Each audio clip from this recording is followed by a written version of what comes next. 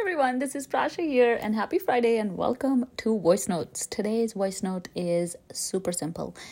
I'm going to tell you how to do a tech detox and make it a ritual, and why this works and how it can help you. So every Saturday, I turn my phone off. Actually, every Friday night, I turn my phone off, and then it's usually off for a good part of Saturday. Now, the days that I have a webinar in the morning, like tomorrow I have something in the morning, so I'm going to be working a little bit, but most likely would not be using my phone at all. But sometimes I will use it a little bit till 11 a.m. and then I will turn it off. So I have a goal to keep it off for at least 12 hours on the weekend, and I've ritualized it. So everybody knows I turn my phone off on Saturdays. I invite you all to take a break.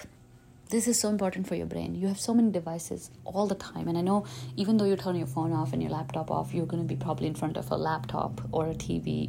You'll be in front of a tablet or TV or something. But let's reduce that noise, right? Like, let's take a break. Like, we got to take a break.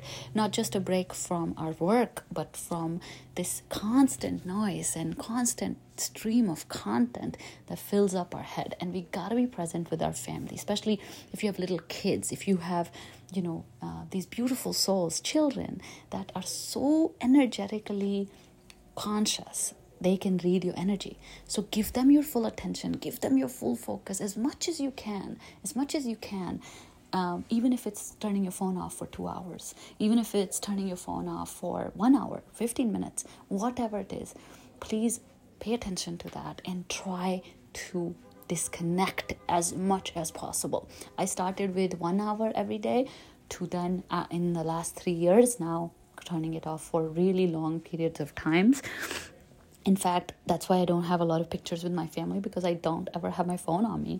I actually turn it off, put it in a drawer, and then go do my thing. It's so freeing. It's so wonderful. And it really, really improves your ability to think. It reduces anxiety. In fact, I was yesterday watching a video on ASAP Science. I'm going to tag it in the description below, and you should definitely watch it, on how brain and Instagram are connected and how it's messing up everything for us. So please take this advice to heart.